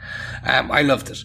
I loved Hela's descent into madness, if you will, fighting Surtur, going like this, you will not stop me, like firing this massive knife, jagged rock at, and then being destroyed.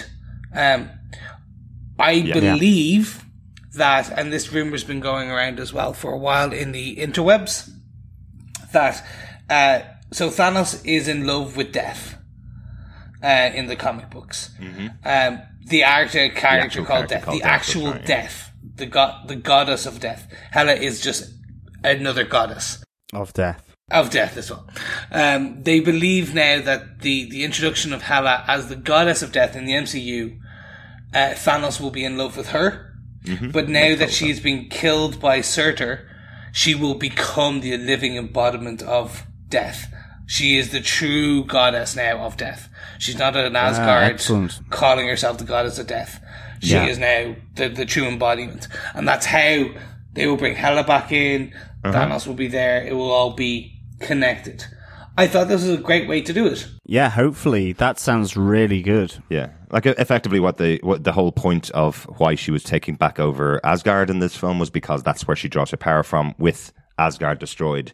All they're really saying is she may not be dead, because Asgardians, as we know, are immortal or have lived centuries. So she may not be dead. She just has lost her source of power at the moment. So possibly she'll seek out another source of power, which will make her the goddess of death. Yeah, that's very interesting. I definitely like this. I think this was a really good final battle for the movie. And I love the twist, as you say, John, the idea of that this is Thor Ragnarok, not Thor preventing Ragnarok. It's him creating it and causing it and leading to the end of the city. And before we get onto the notes and wrap things up, I just want to bring one part in where we talk about Thor's full transformation to the god of thunder, where he kind of meets Odin, he challenges himself, and we get that beautiful scene where he does a superhero landing onto the bridge, like fully emboldened in the lightning. And then we see that fight scene where it's the slow motion, everyone fighting at the same time. It's almost like a hallway scene in the Netflix, but it's obviously just on a bridge. And probably a lot more budget. Yes, a lot more budget. But I loved the new fighting style of Thor. This, like, with his swords and with picking things up and electrifying everything. It was just fantastic.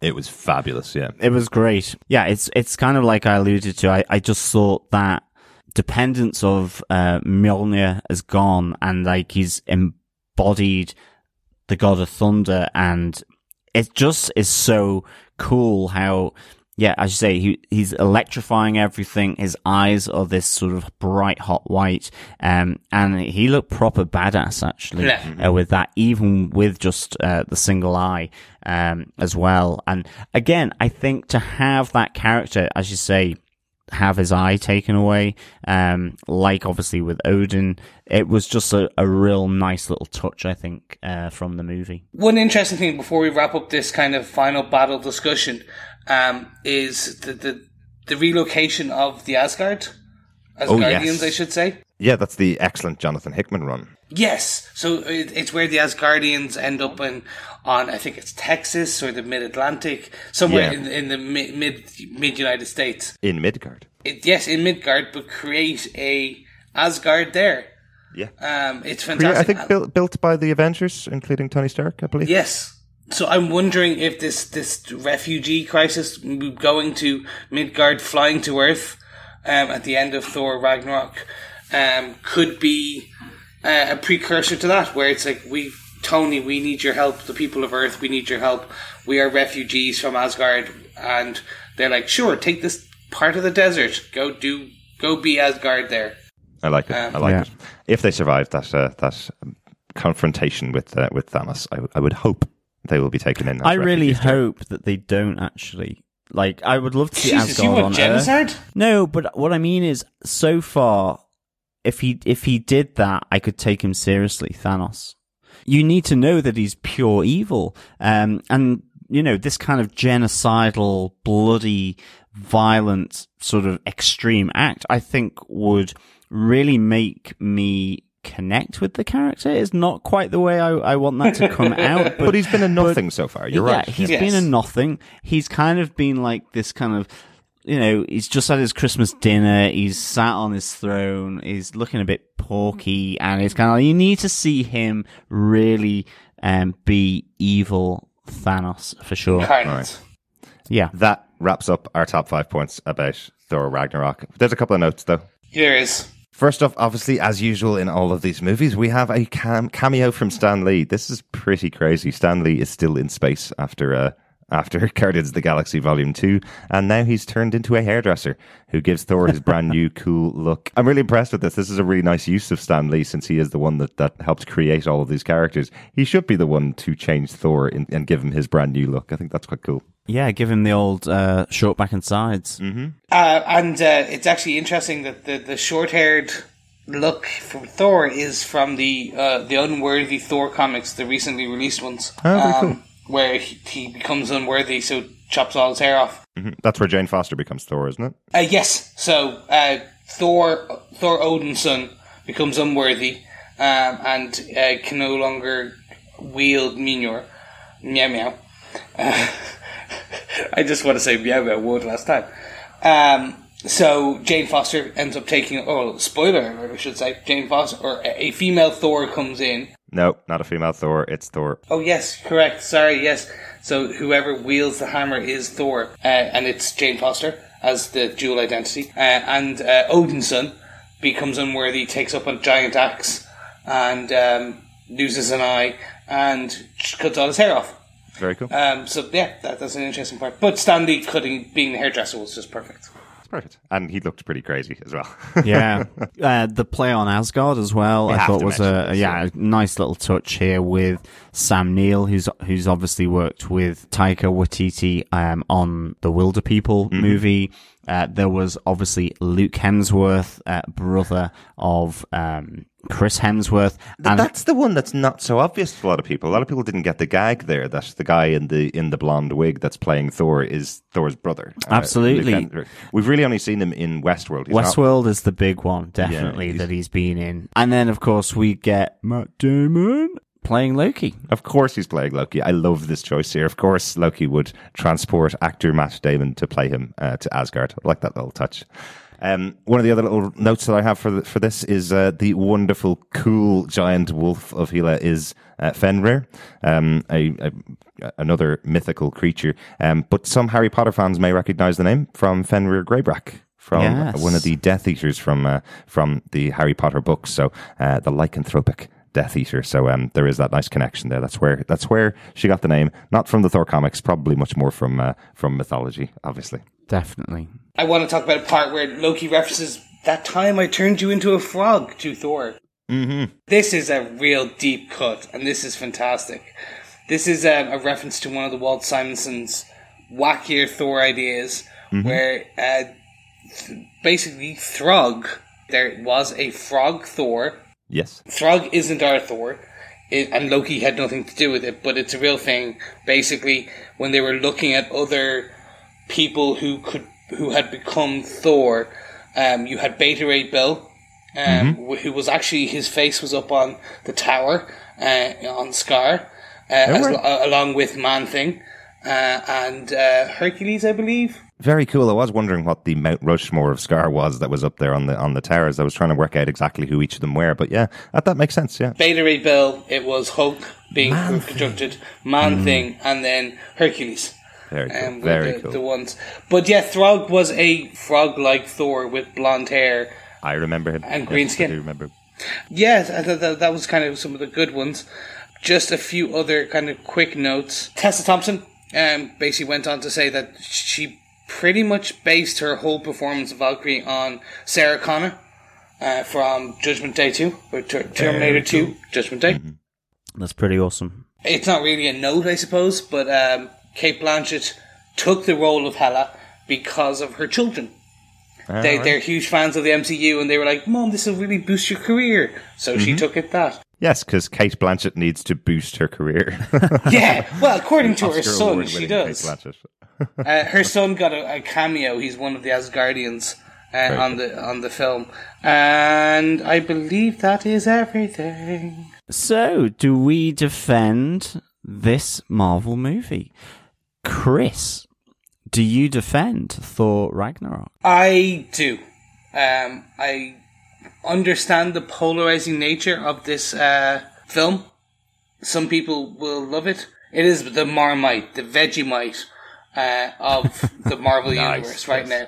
It is, you either love it or you hate it. It's a stark departure from the MCU as it is today.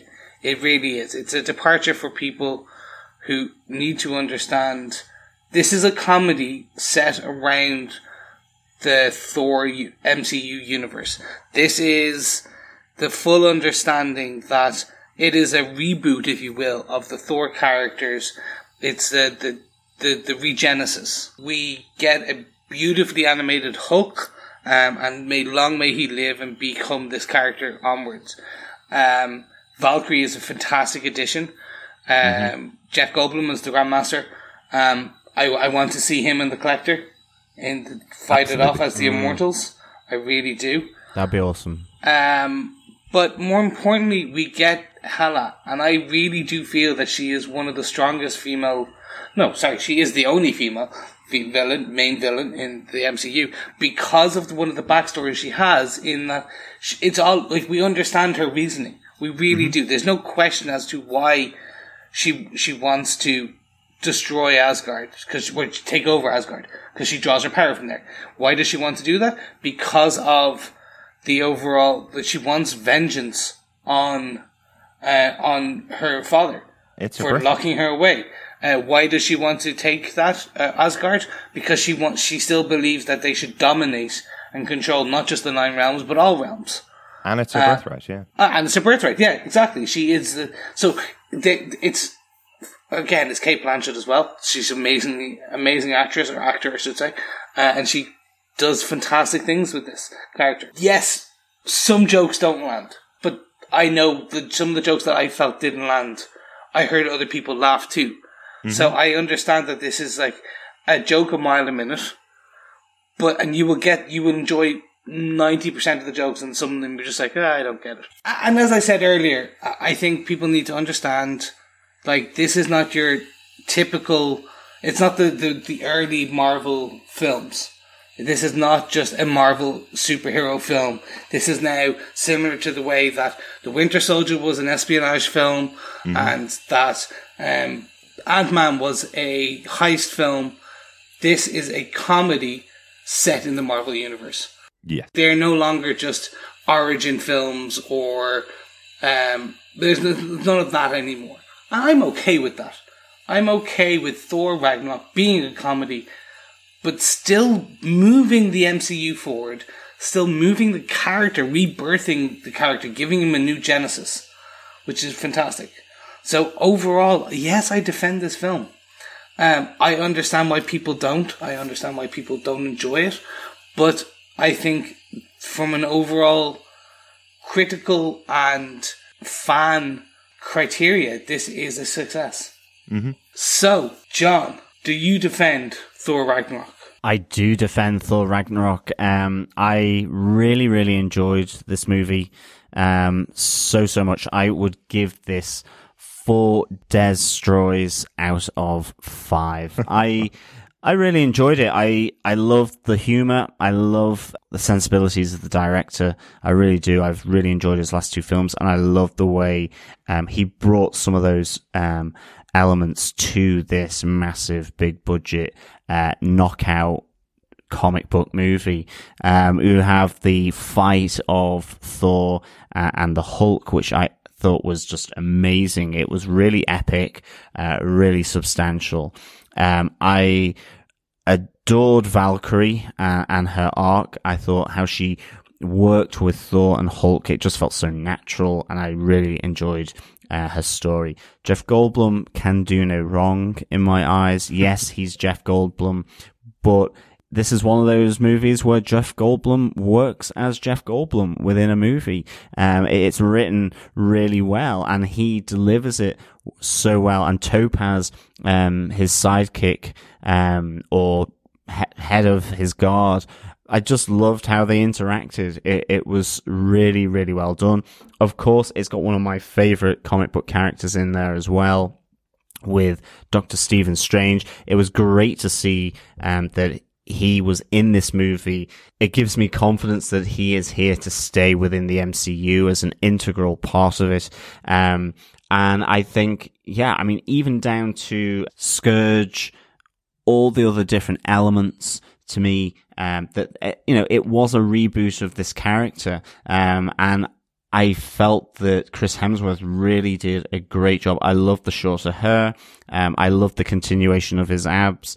I loved the fact that Meow Meow was kind of reduced in importance. Obviously, it was shattered by Hela. Really enjoyed that. And I just thought the visual and him embracing his godness, and the thunder was just phenomenal within both the arena fight and obviously in the final showdown with Hela. I love the twist that Ragnarok had to be caused by the Asgardians to save it and to save its people. I think, as they say, Asgard is not a place, it's a people. It's a thought, as Odin said. Whatever about the CGI with Odin, I found that quite touching. Him sort of whispering off on the winds to Valhalla, and to unleash his daughter, the sister that is Hela, onto the world is so good. Cate Blanchett, what can I say? She is just fantastic in everything she does, and I really enjoyed her interplay between being sort of crazed despot, bloodlust, with the kind of the humor as well that she brought to the role. Really, really good. And that is why I think overall for me, this is a really fun film. Like Guardians of the Galaxy, it brings comedy into the Marvel universe. I think it's a really nice little hookup as well into, with seeing Thanos' ship that come into this part of space in the post-credit scene as well. It presumably will give a nice link into then Infinity Wars with Thanos. And whilst I don't want to see ill of the Asgardians, I do hope he blows them out of space. Yeah. Oh no. I think it'd be good. Be interesting. Be something different from Marvel. So, Derek, to round out the group and to tell us your thoughts, do you defend Thor Ragnarok? I think I'm probably the coldest of the three of us on Thor Ragnarok. I know this is really bad to say, but comedy movies are not generally something I go for. I generally try to avoid comedy movies as much as possible. I'm much more of a fan of the Coen brothers humor rather than Jim Carrey kind of humor. This had a lot too much slapstick for me. I'd say it's a high movie for me in the overall MCU. I'd say it might just sneak into the top 10 of films, but things like Civil War, it will never beat, for me, that the Captain America films will always be better. But I can definitely see that this is a better movie than the other two Thor movies. I certainly laughed in the cinema. But the one thing that I find with comedy movies for me in general is I've seen them once, I've laughed at the jokes. The next time I see them, I might catch another few jokes that I missed the first time. And then that's probably going to be it for me. I think what this was missing versus Guardians of the Galaxy, which is its closer counterpart in the Marvel Universe, is it didn't have the heart that those movies had.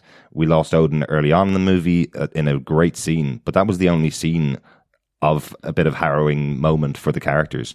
Everything else that played out in the film was just getting from point A to point B with gags.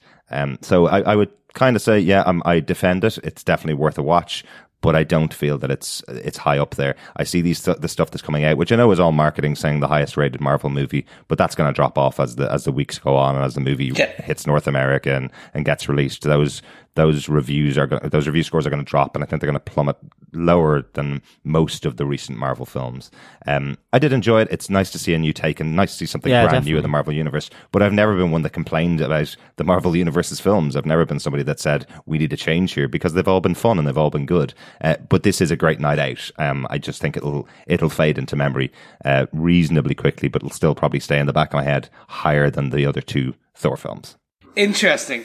I suppose, gentlemen, that is to wrap up our podcast, but because this podcast is not just about what we think, we also want to know what you guys think, our fellow defenders.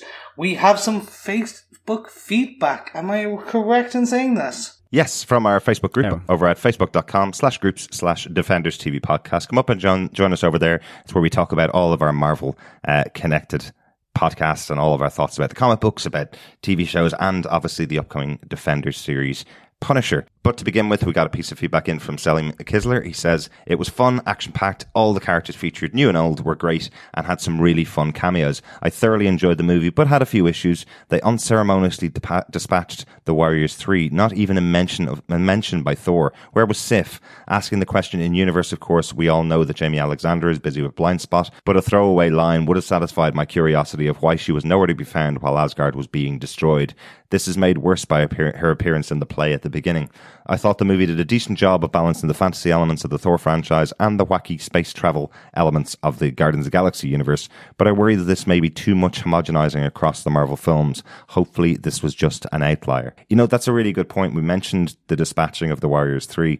Perhaps it is that thing that it's not even mentioned by Thor. These are his men-at-arms, you know, these four characters, Sif and the Warriors 3. They're the people who've gone into battle with him more times than anybody else. And he doesn't even question where they are when he returns to Asgard and meets up with Heimdall. He doesn't go, where are my Warriors 3, and have a moment of shedding a tear.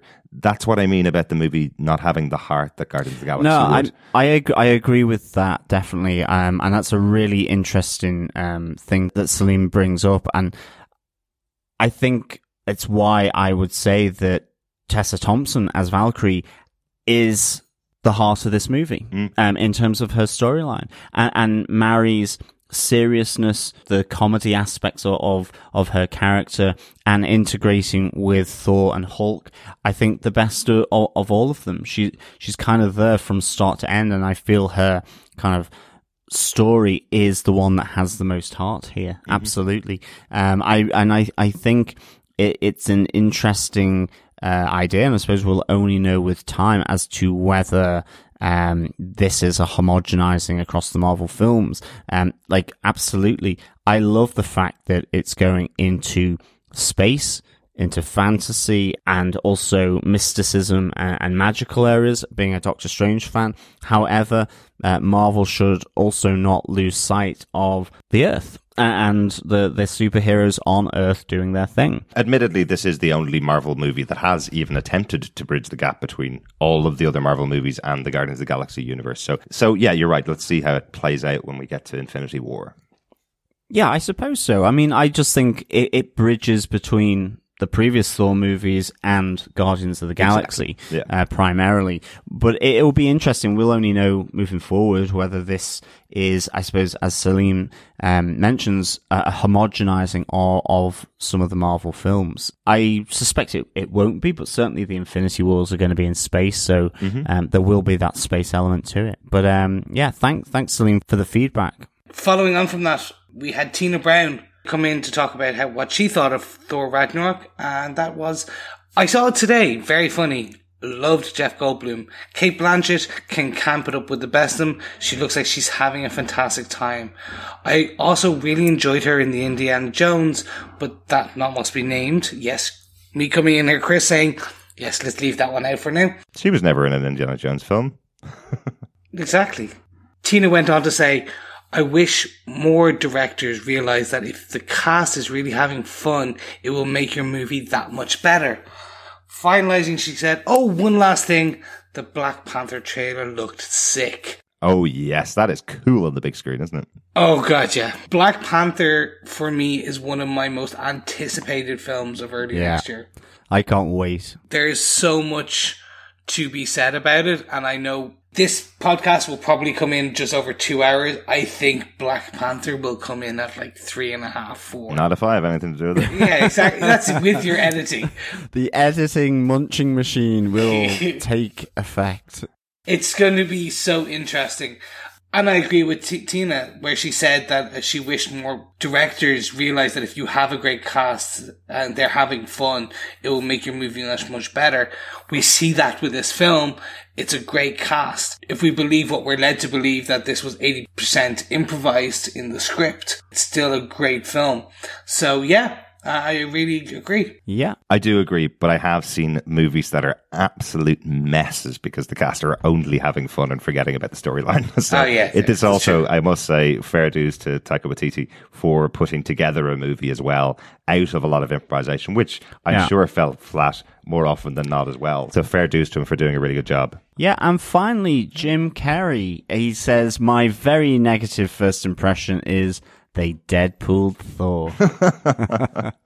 Thanks, Jim. Yeah, certainly I think there may be a lot of other people out there who think that as well, or, you know, there's mixed feelings, and I suppose that is definitely the beauty of movies, that there's a lot of thoughts on the same movie. Absolutely. And if you want to send in your thoughts to us about our next show, which is The Punisher, or anything else that we're covering, all you need to do is email us over at feedback@defenderstvpodcast.com. Come on over to the website at defenderstvpodcast.com and you can record up to 90 seconds of your thoughts about anything that we've been covering. We'll play it on the podcast and discuss it. And if you want to talk to us about anything else Marvel related, come and join us over on our Facebook group at facebook.com/groups/DefendersTVPodcast.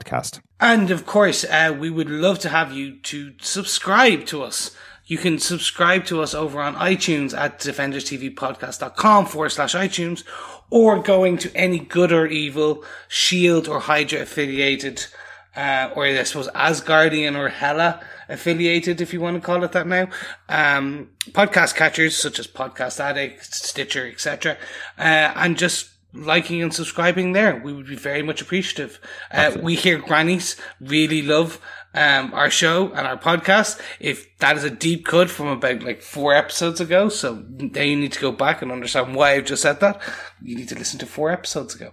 And thank you very much for listening to us review of Thor Ragnarok, and we will be back on the 17th of November with our first episode review of Netflix Marvel's The Punisher. I can't wait, and I know the guys here can't wait. Can you guys? No, really. Can't wait. Yeah. I think we can pretty much confirm now that we actually will be able to deliver the Punisher podcast as the episodes come out, as we've been able to do with our previous Netflix coverage, because of the wonderful people over at Netflix giving us our preview copy pretty soon. So really excited to get into that show. It's going to be very different. I think it's going to be much more adult than the other shows, but follow along with us by subscribing to the podcast, and we'd love to hear your thoughts as we go through. Absolutely. Thank you so much for listening. Thanks for all the feedback on this really, really good little movie from Marvel. Absolutely. How you doing now, Chris? I'm good. The jet lag is gone. Winning. That's an even better way of saying it. Thanks for joining us. Talk to you again soon. Yeah, thanks so much for listening, and we'll speak with you again next time. Bye.